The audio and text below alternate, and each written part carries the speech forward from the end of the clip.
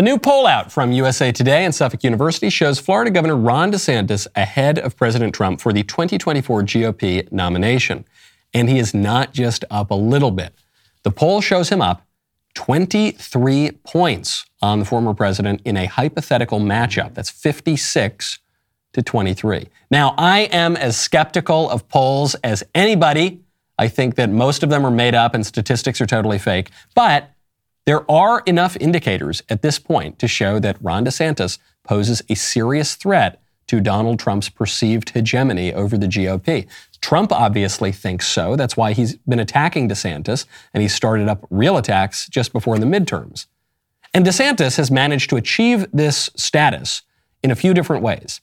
One, he's in office while Trump is out of office, so he can do things. President Trump can't really do things right now because he's at Mar-a-Lago. Two, DeSantis is on social media. Trump is not on social media. All he's on is the Truth platform that people don't really go to other than to find his statements. But there is a third distinction that not that many people are talking about, but that DeSantis is clearly hoping to ride all the way to taking Trump's place. President Trump is the candidate of the COVID vaccine. And Ron DeSantis wants to make sure that you know that he is not. I'm Michael Knowles. This is The Michael Knowles Show.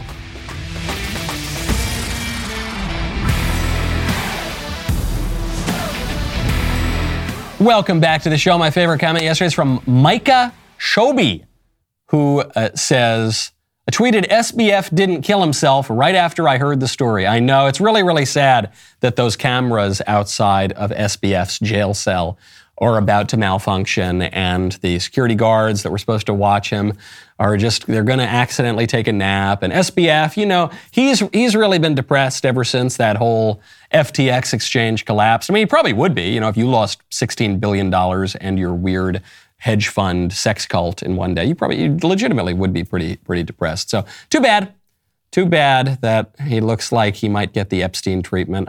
Another financial guru and sexual deviant, apparently, who was living down in the Caribbean. Amazing. History repeats itself. First as tragedy, then as farce. It's kind of farce both times, actually. When you want to make sure that you've got a super serious set of personnel at your office, you got to check out ZipRecruiter. Right now, head on over to ZipRecruiter.com/Knowles. Many businesses are hiring for festive jobs this time of year, like bilingual Santa Claus, coffee and nut gift basket assembler, and reindeer wrangler. Those are all actual jobs on ZipRecruiter. Sound like a lot of fun, too. If ZipRecruiter can fill those roles, what roles can't they fill? If you're hiring, you should go to ZipRecruiter.com/Knowles. ZipRecruiter uses powerful matching technology. They find and match the right candidates up with your job. You can easily review those recommended candidates and invite your top choices to apply. Additionally, ZipRecruiter's complete suite of tools make it super easy to filter, review, and rate your candidates. 4 out of 5 employers who post on ZipRecruiter get a quality candidate within the first day. Discover a hiring joy with ZipRecruiter. Go to my exclusive web address to try ZipRecruiter for free. That is ZipRecruiter.com/Knowles, K-N-O-W-L-E-S. ZipRecruiter.com/K-N-O-W-L-E-S. ZipRecruiter, the smartest way to hire. This is the key that a lot of people don't talk about with DeSantis. And I am not saying that Trump deserves all of the criticism about COVID and that Ron DeSantis is absolutely 100% clean on the COVID issue. That's not exactly what I'm saying. What I am saying is, in the public perception, with good reason, I think, Trump is seen as the guy who gave Fauci a platform, who promoted the vaccine that seems to have some problems with it. Again, I don't know that any other politician in Trump's place would have done anything any differently or would have performed any better. I'm just saying that's what happened when Trump was in office. And Ron DeSantis, although he was a little bit cautious about COVID at first, he reopened Florida really, really quickly, and he has been ever more so anti-COVID, anti-public health establishment, even anti-vaccine. So DeSantis, who made the vaccines available to people who wanted it in Florida, but did not want to mandate the vaccine, he is now impaneling a grand jury to look into the abuses from the vaccine manufacturers. Florida, it is against the law to mislead and to misrepresent, particularly when you're talking about the efficacy of a drug. We see just recently, Florida got $3.2 billion through legal action against those responsible for the opioid crisis. And so it's not like this is something that's unprecedented. So today, I'm announcing a petition with the Supreme Court of Florida to impanel a statewide grand jury to investigate any and all wrongdoing in Florida with respect to COVID-19 vaccines. And we anticipate that we will get the approval for that. That will be something that will be impaneled, most likely in the Tampa Bay area, and that will come with legal processes that will be able to get more information and to bring legal accountability for those who committed misconduct. Ron DeSantis is a smart guy. I think this is the right thing to do, so I applaud him for doing it. But it's also politically probably the single smartest thing that Ron DeSantis can do, because Donald Trump's biggest weakness in a GOP primary is not actually his mouth. Oh, he says mean things. No, people actually kind of get a kick out of that.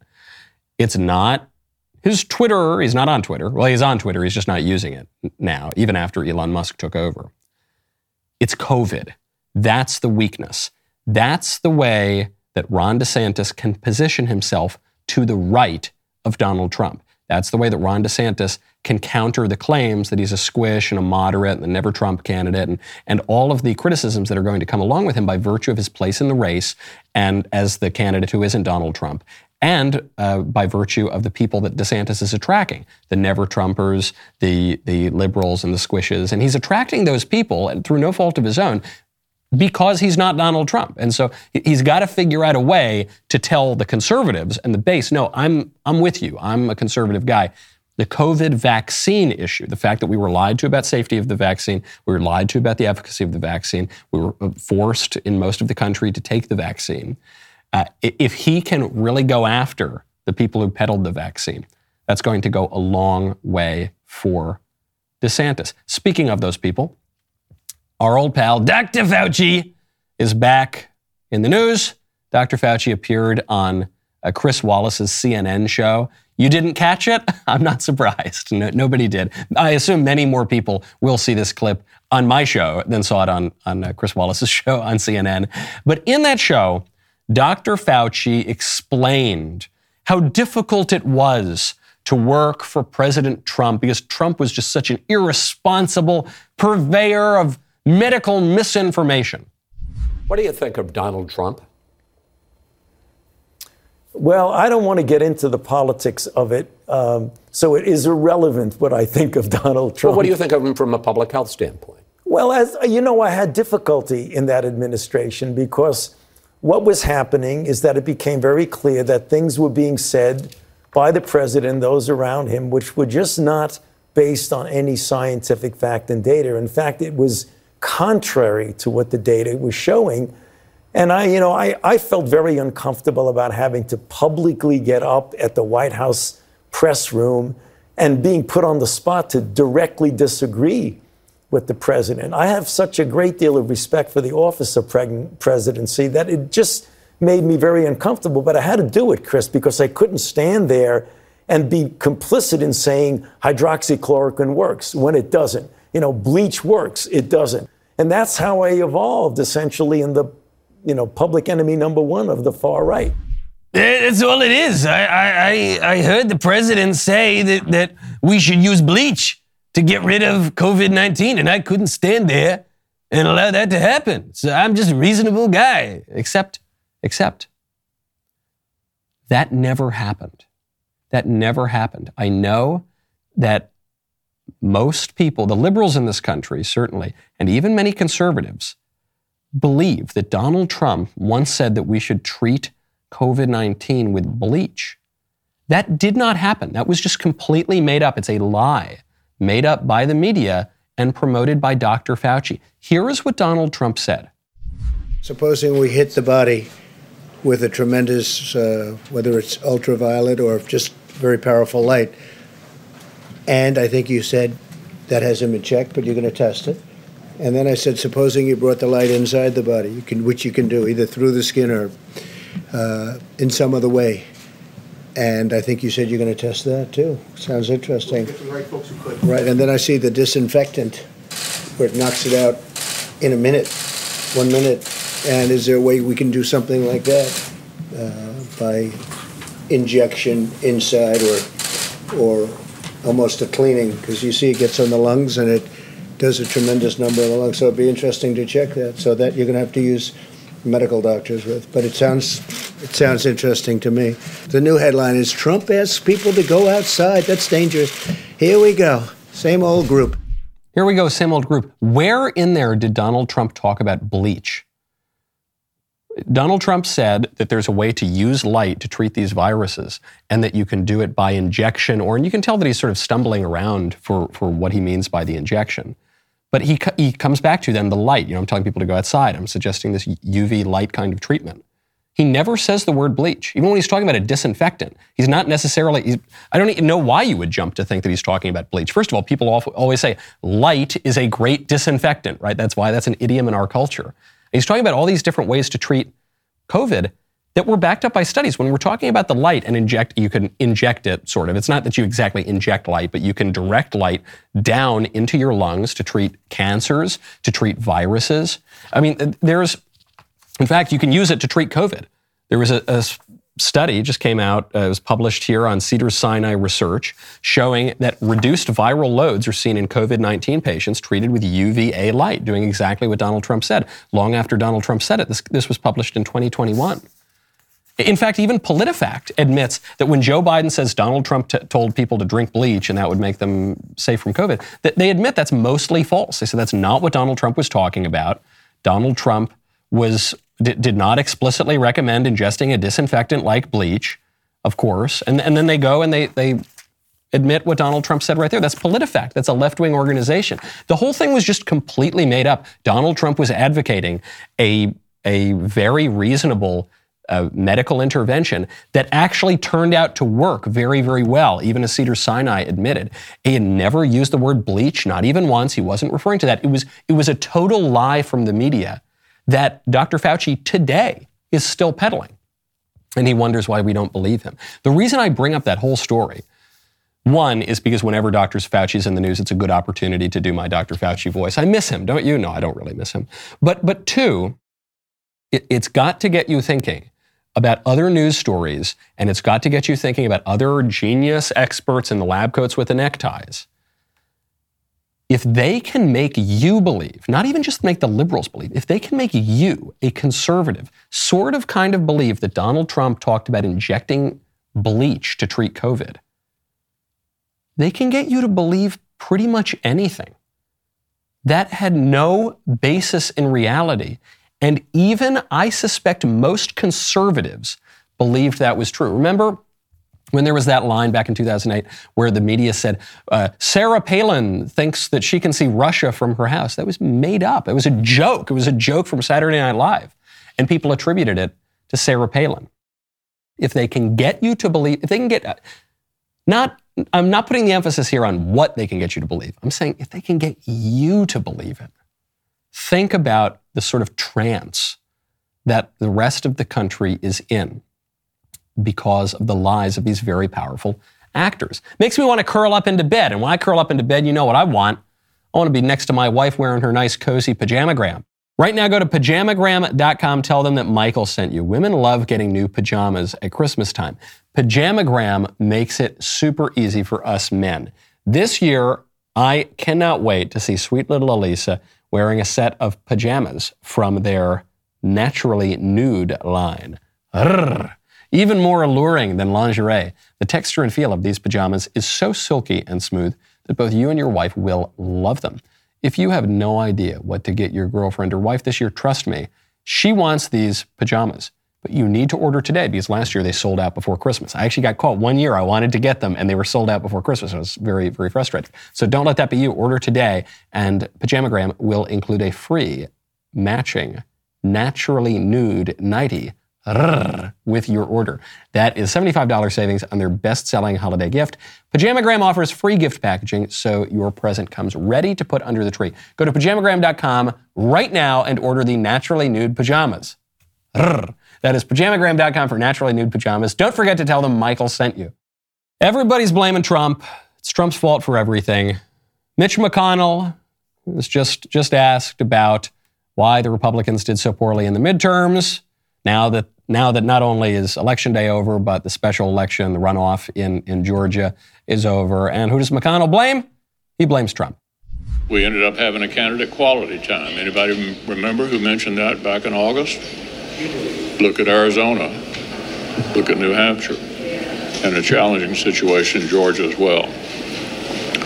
We did, by we, I mean the Senate Leadership Fund, did intervene in 2 primaries, in Alabama and in Missouri. And I do think we had an opportunity to relearn one more time. You have to have quality candidates to win competitive Senate races. We went through this in 2010, 2012, Christine O'Donnell, Sharon Angle, Todd Aiken, Richard Murdoch, and unfortunately revisited that situation in 2022.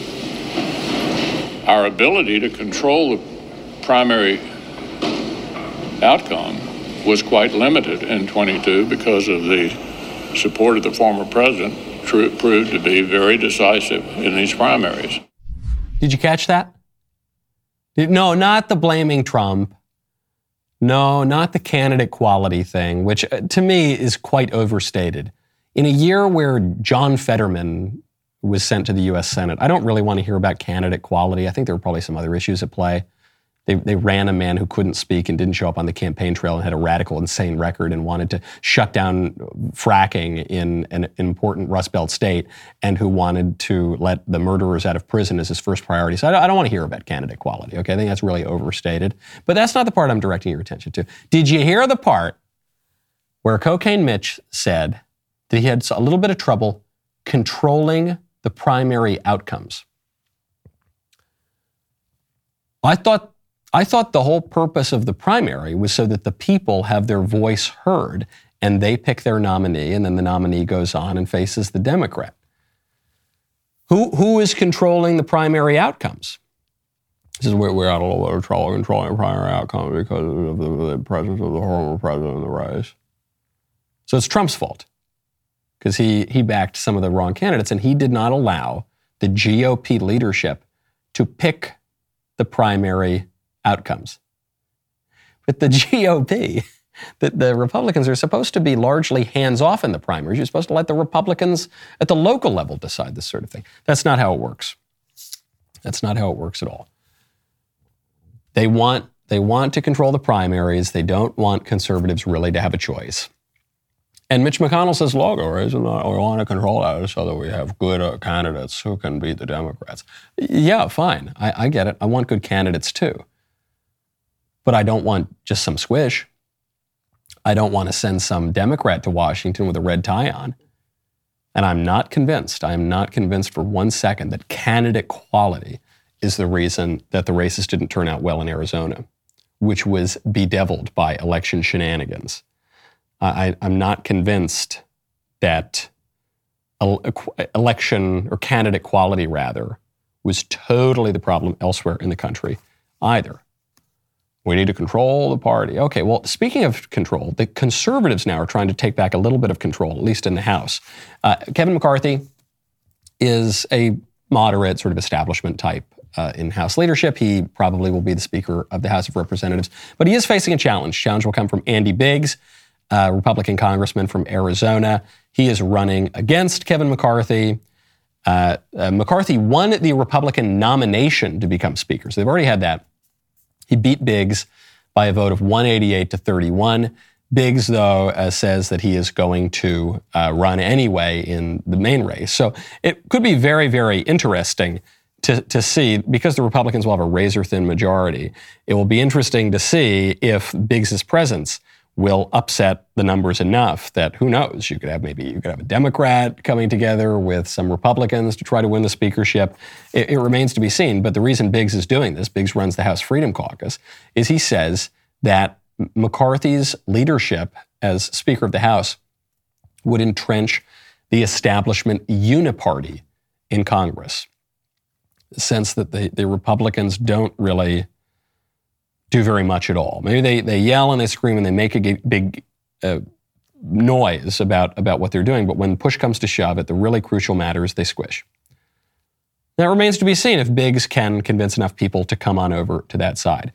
But you are seeing right now, I think this is what a lot of the anti-Trump rhetoric is about. The establishment, squishy, lib side of the GOP was cast into the outer darkness in 2016. And they were furious, and they hated that Trump was the nominee, and they hated that he won the presidency in some cases. And they were just so angry to be out of power.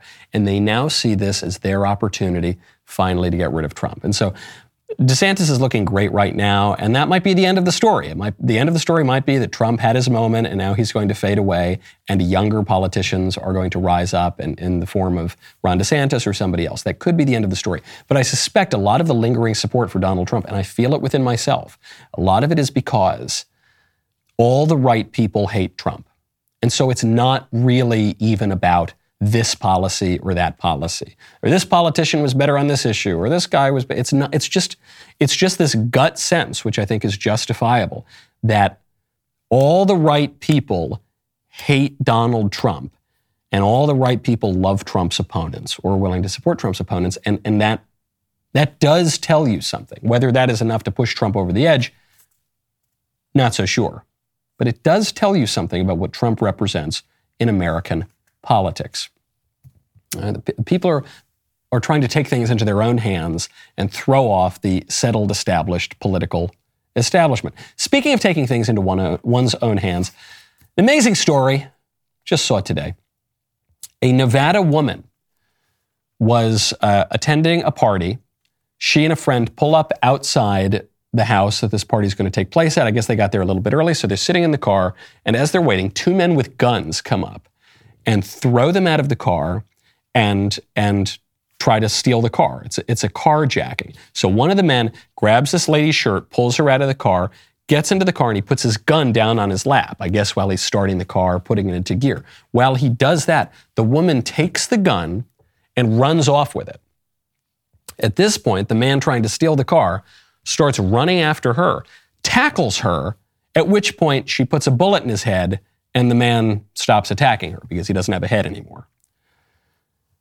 And I read this story, and a lot of people read that. They say, oh, it's always nice when stories have a happy ending. And this does have a relatively happy ending in the sense that the innocent party was not killed. There was justice done. The woman defended herself. And it's not even like she ran away and then took aim and fired at him. He was continuing to attack her, so she was totally justified, obviously. But it's always sad. Crime is sad. I feel sorry for criminals in the way I feel sorry for a sick person. Because they're just not doing the right thing, and they're harming others and themselves and their own immortal souls. But the reason the story struck me is, why did this guy chase the woman? This guy was lucky to get away with his life. She ran away. He could have just taken the car. But no, he got out and chased her to get his gun back and then tackled her. She's got a gun, and he thinks she just doesn't know how to use a gun, and then his head gets blown off because the woman's got a gun. Why? This guy must have felt so confident that nobody would stop him from doing bad things. And this is what happens when the political order spirals out of control. Much of politics is about managing social expectations. The Second Amendment exists not because of some high-minded philosophy from the Enlightenment in America, not because people want to go hunting or something like that, not because that's not the primary purpose or political effect of the Second Amendment.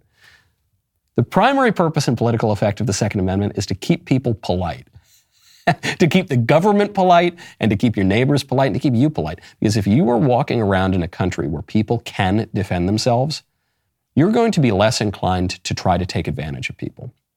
Okay, if you're walking around in a country where there's strong law and order, you're going to be less inclined to commit crimes because you know you're going to get caught and you're going to pay the price. And what has happened is as our political order has unraveled, you've seen a complete resetting of people's expectations. And that is tragic for everybody. It's tragic for victims. It's tragic for the criminals too, because these criminals are emboldened to engage in this risky, insane sort of behavior.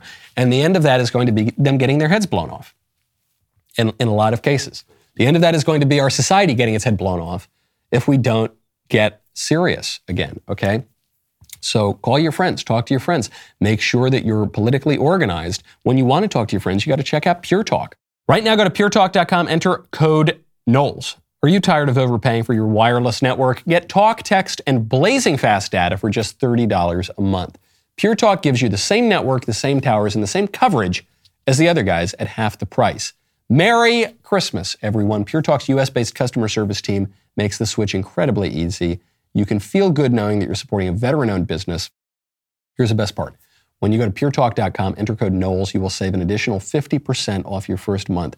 There is no reason to pay Verizon, AT&T, and T-Mobile over $80 a month for wireless services when you get the same service on the same network at Pure Talk for half the price. Go to puretalk.com, enter code Knowles, K-N-W-L-E-S, to save 50% off your first month. That is puretalk.com. Promo code Knowles for 50% off your first month. Pure Talk, simply smarter wireless. Head on over right now. I really love these guys, saving me a ton of money. I think you are going to love them too, and you get the same great network, same great stuff right now. Promo code Knowles, 50% off your first month at puretalk.com. Speaking of firearms, there was a major bomb at movie theaters over the weekend. This would be a movie called To the End. It is a documentary about climate change featuring Alexandria Ocasio-Cortez. This movie opened in 120 theaters. Do you know how much money the movie brought in? The movie, I've never seen numbers like this before. I've been in Hollywood. I've worked in the media for a long time. 120 theaters had the movie. The movie brought in $9,667. That is no money. It brought in statistically zero money. This was directed by a woman named Rachel Lears. Rachel Lears' previous movie was on Netflix. It's called Knock Down the House. It also featured AOC. And the way you knew this movie was a real doozy is if you go to Rotten Tomatoes to look at that movie, her previous movie had a critic score of 99% on Rotten Tomatoes and an audience score of 11%. So if you're, especially if you're talking about political content, when a movie has a high critic score, that's usually a bad sign. When a movie has a low audience score, that's usually a bad sign. And when the delta between the critics and the audience score is very, very great, you know that you have got just a primo piece of Democrat propaganda. So for this movie, the climate change movie, To the End, the critic score is 83%. So it's much lower than her previous AOC movie. And so it shows you, man, even the critics couldn't totally get behind this one. And there is no audience score because no one saw it. So there aren't enough people reviews, audience reviews to figure that out. There's no appetite for this stuff, which is very encouraging. Because if you just read the New York Times and watched CNN and listened to your teachers in your liberal schools and listened to the government, you would believe that people were truly on the edge of their seats, waiting for the nuclear, well, not nuclear, I guess, solar apocalypse, waiting for the environmental disaster. The world's going to end in 5 years. We're also, but no one cares. No one believes it. Nobody cares. It is contrived. It is a lie that we are being told. It's a bill of goods that we are being told. I'm not even saying it's a bill of goods about the environment stuff. I mean, I don't even know what the story is about the environment. They said that the world was cooling and we were headed for an ice age, and all the top scientists said it, and all the media said it. And they said it was warming, and we were going to all go extinct really soon. And then they said it's just kind of doing stuff. It's changing. That's going to kill us. And they keep pushing forward the date of when the world is going to end. And so I don't even know what the thesis is. But the bill of goods that they are selling us is that this is a top issue. This is not a top issue for anybody. Nobody actually cares. Don't be put in that trance, okay? They can convince you. You, who watched the clip of Donald Trump, you watched him not tell people to inject themselves with bleach. And they convinced you that he told you to inject yourself with bleach. They put you in a trance. It's a form of hypnosis. Do not let them do that on these other issues. Do not let them do that on climate change or anything else. It's a real art, this art of deception. Speaking of the art of deception, it's going to be one of my best transitions ever. Daily Wire is just breaking some news now. We've had an investigative reporter, Bree Dale, on this story for a while now. And it's a really quirky, strange story. One attorney is describing the story as a high-tech heist. And the broad strokes, I encourage you to go to dailywire.com and read the story. The broad strokes of it are that people are stealing, they seem to be stealing the priceless art from the Vatican without taking the physical art. They're doing it, it would seem, through these corrupt kind of licensing deals such that, here's how I'll explain it. If I were to put a book together of all that beautiful art that's owned by the Vatican right now, I would have to license the art from the Vatican or from some intermediary company between me and the Vatican. So there was a company that wanted to print some photos of the Vatican art. They go and they see that the Vatican art was listed in this book. And so they contacted this company that put out the book. It was called Scripta Maneant, and said, okay, how do we get the rights to these pictures? And they said, okay, well, you've got to do it with this collaboration that we've got with the Vatican Museum's director, Monsignor Paolo Nicolini. And so Scripta said, here, don't worry, here's how we'll take care of it. Just send us $550,000 and then send a cash wire in the amount of $82,500, cash wire, and then we'll be able to get you this art. Now, what our reporters seem to uncover is that some of this money looked like it was going directly to the Monsignor. Well, that's kind of weird. And the Vatican didn't seem to know that this was being licensed out. And so, anyway, it's a whole convoluted story. Give it a read. I find this sort of thing very, very fascinating because something somewhere here doesn't make a lot of sense. It would seem to be some kind of financial corruption somewhere or gross incompetence. But people are making hundreds and thousands of dollars, probably millions of dollars, off of art that is owned by the Vatican. And the Vatican doesn't really seem to be getting that money. It doesn't really seem to care that it's not. And it just, the reason I bring up that story, other than it's kind of an interesting investigative piece that Daily Wire uncovered, is to show you how the corruption works. Corruption, use the Catholic Church as an example. The Catholic Church scandals in recent years. What are the scandals? It's the sex scandals, of course, and they're very scandalous. There's no doubt about that. But when you look into the actual abuse that the Catholic Church and members of the clergy engaged in, you will notice that the Catholic sex abuse scandal is no worse, no more widespread in terms of its numbers than sex abuse among any other religious group. And so you remember the Southern Baptist Convention had a big one just a few years ago, big sex abuse scandal. There have been sex abuse scandals in the Hasidic community. There have been just in every religious group, there are these scandals.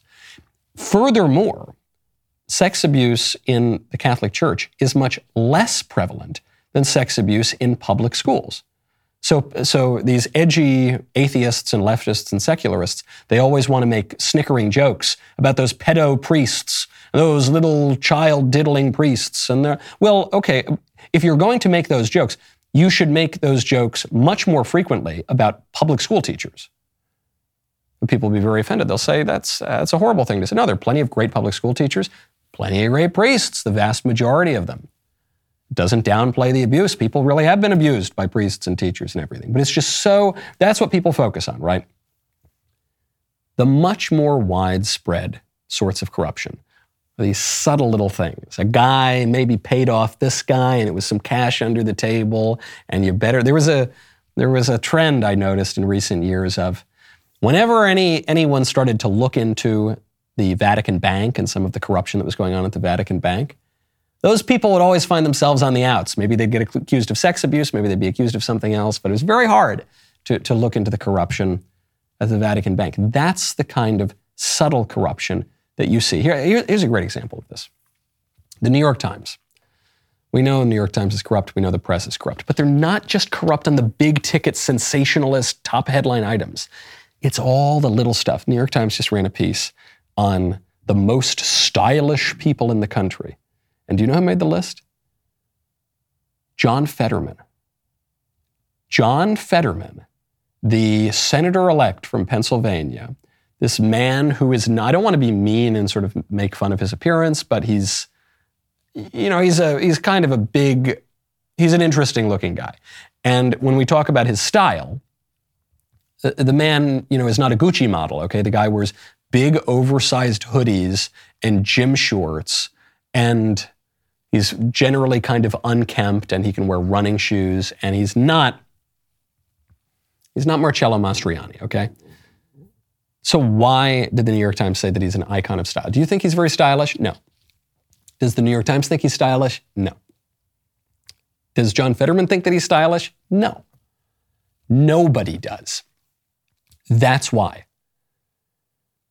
They are dead set on telling you that John Fetterman is stylish because they are dead set on transgressing and subverting everything that you believe, everything that you know to be true.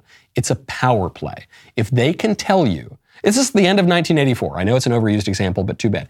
If they can tell you to say that 2 + 2 = 5, and they can make you say that, and they can make you even believe that in some cases, then they have total power over you. They're not listing John Fetterman in their stylish collection of people despite his lack of style and fashion. They're doing it because of his lack of style and fashion. They're doing it because they know it's a lie. They're doing it because they call good evil and evil good, and truth falsehood and falsehood truth, and they call beautiful images and fashion and art ugly, and ugly images and fashion and art beautiful. They're so dishonest. They just did, the Washington Post just had a similar sort of attack. They came out and they were describing the Twitter files releases, which they are doing their best to downplay. And it's why I think Elon Musk is releasing it so slowly and so consistently, is so that the media can't just come out and shut the whole thing down and say, oh, it's nothing, look away, nothing to see here. But he keeps it in the news, despite them saying it's a nothing burger, nothing to see here, move on, move on. So Washington Post comes out and they say, they're talking about Yoel Roth, former head of safety and trust, and they say, his communications with other Twitter officials have been posted in recent days as part of what Musk calls the Twitter files, a series of tweets by conservative journalists Matt Taibbi and Barry Weiss. So they're trying to downplay excellent journalism, much better journalism than anything the Washington Post has put out.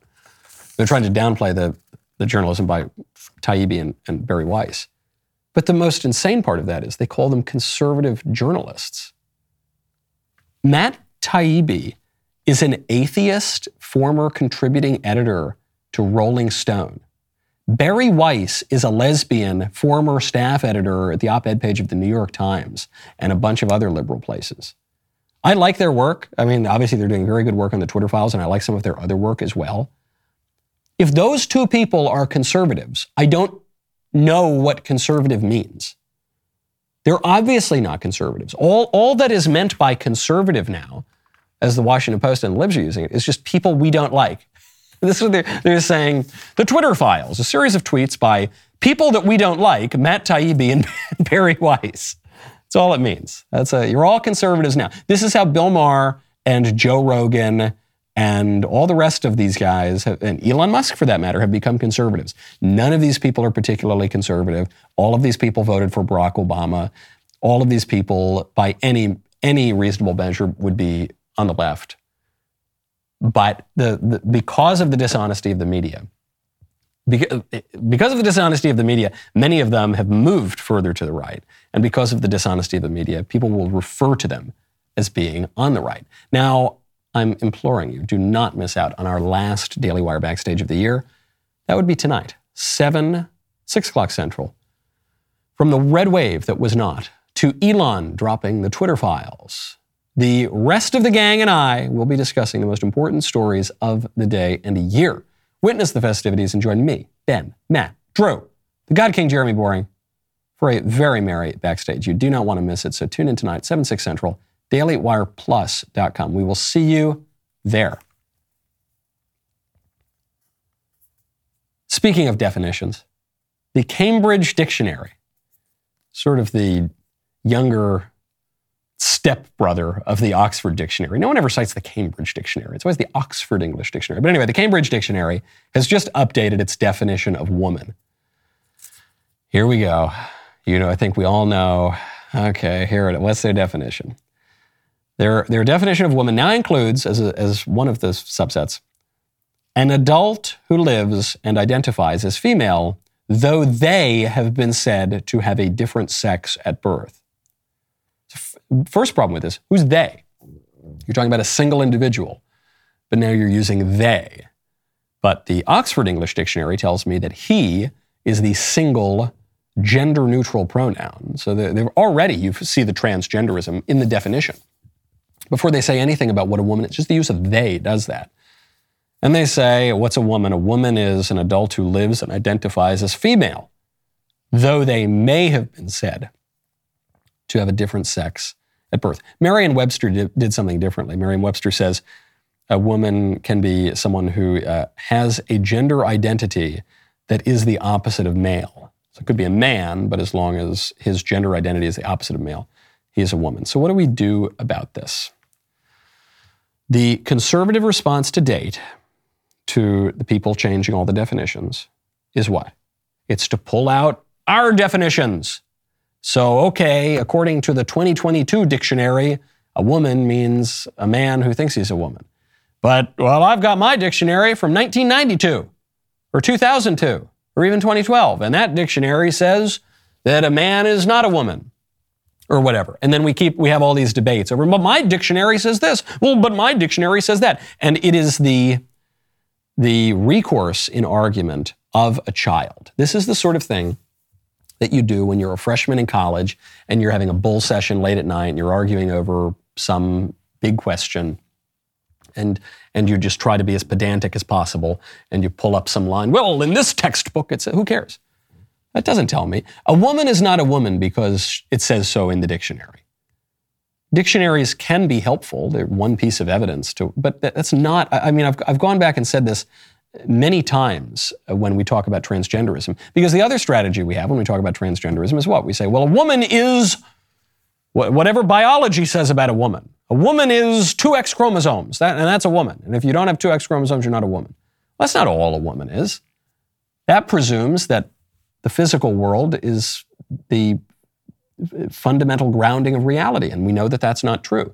The metaphysical world certainly has something to say about reality too. My soul has something to say about my reality, doesn't it? What is a woman? Every dictionary in the world could say that a woman is a man who thinks that he's a woman. It still wouldn't be true. The fact of womanhood is more fundamental than the dictionary. The fact of womanhood cannot be changed by playing word games. And that's what we need to say. Do you think that if you pull out the dictionary, the old dictionary, and you show the liberals, and you say, no, look right here on the dictionary, it says that a woman's not a man, that they will care? They don't care. They don't care. There's no argument to be had there when you're speaking different languages, when you're using language in ways that are totally divorced from one another. Our answer has to be, what is a woman? A woman is a woman. A woman is a woman. A woman is the complement of a man. A woman is defined by the fact that she is not a man, but that she complements a man. A polar bear is not a man either, but a polar bear doesn't complement a man. But woman and man are made as complementary beings. That implies certain roles. That implies certain duties in society. And it implies that men are actually less apt to do certain things than women are, and vice versa. That implies a whole host of political and social and biological and theological and all these other things, realities that conservatives don't want to say. Stop playing their game.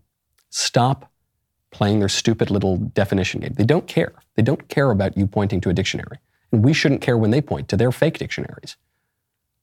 We just need to say, no, a woman is a woman. You're just wrong. Okay, I'm reminded of the apocryphal legend of St. Nicholas at the Council of Nicaea.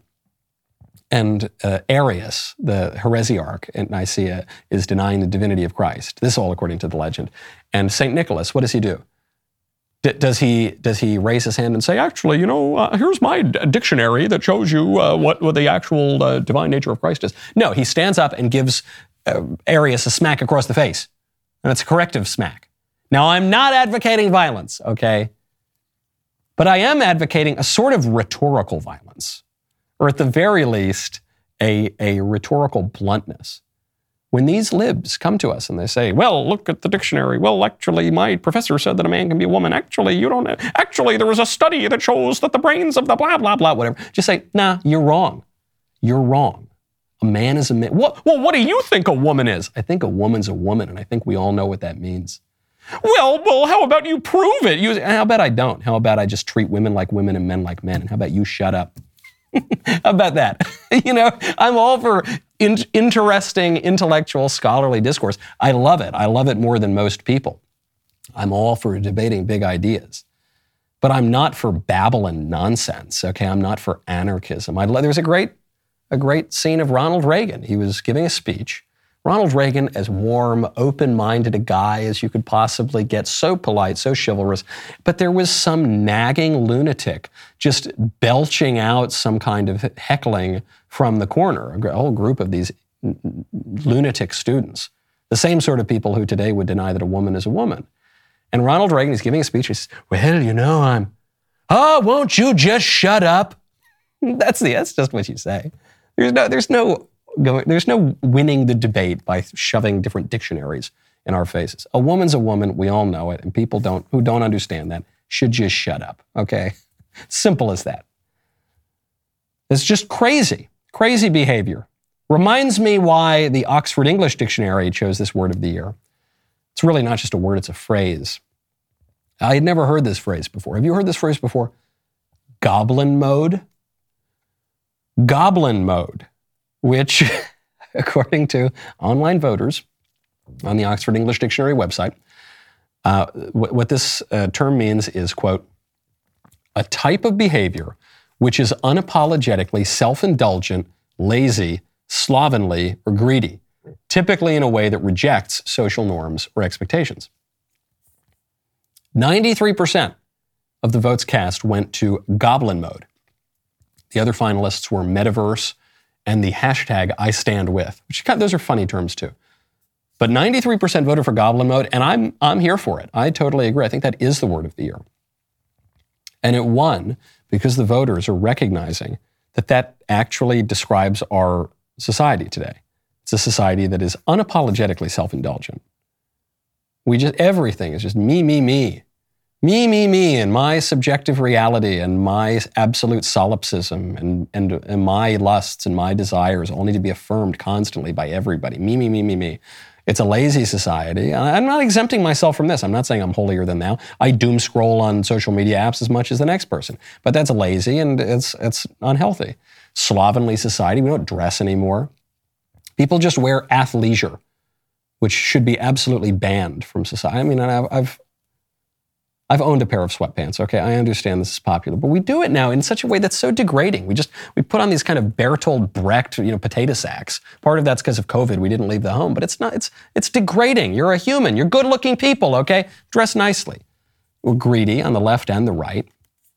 The left is greedy in that they want to steal all your money, and the right is greedy in that they exalt, or at least in recent decades have exalted, these movies, Wall Street, the greed is good, all that, the Ayn Rand stuff, everything. And it's in a way that rejects social norms and expectations. Everybody's revolutionary. Everybody's just such a hyper-individualist. We're just going to do whatever we want, society be damned. Our popular art says that institutions are terrible and corrupting, and we need to reject institutions, reject family, reject the social roles that are open for us. That'll make us happy. It doesn't make us happy. Happiness, take this survey for what it's worth, these multiple surveys, take them with a grain of salt, but they show happiness declining. You're seeing life expectancy decline because of deaths of despair. None of this stuff is good. It's because we're all going into goblin mode. And when you go into goblin mode, you're going to look like a goblin, but you don't want to be a goblin. You're a man. You're a woman. Stand up. Look respectable. Do respectable things. You won't. It won't make you feel good to be a goblin. And this is a good time of year to think about it, because no matter how selfish and indulgent and lazy and degenerate people are throughout the year, something about Christmas time brings it into perspective. Because at Christmas time, we at least remember the virtues and charms of family, of doing good, of giving to other people, of selflessness, of worshiping God, of just being put together and nice and not so greedy. You don't want to be Ebenezer Scrooge. You want to be Bob Cratchit, right? And this is especially true at funerals. You go to funerals, and all of a sudden, people cry at funerals, in part for those who have died, but in part for themselves, because they realize, oh, shoot, I'm going to die someday. And are people going to be saying, here lies Michael. He did whatever he wanted.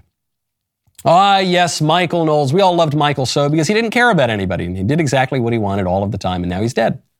You don't want people to say that about you. Here lies Michael. What a goblin he was. Ah, he was in goblin mode his whole life. No, you don't want to do that. Goblin mode is the word of the year. Yes, it is. It should not be the word of next year. The rest of the show continues now. Mr. Davies tells me we have a magnificent movie trailer that I have to see. I have to focus all my powers of cultural perception on this to tell you what this is about. You don't want to miss it. If you're not a member, click the link in the description and join us.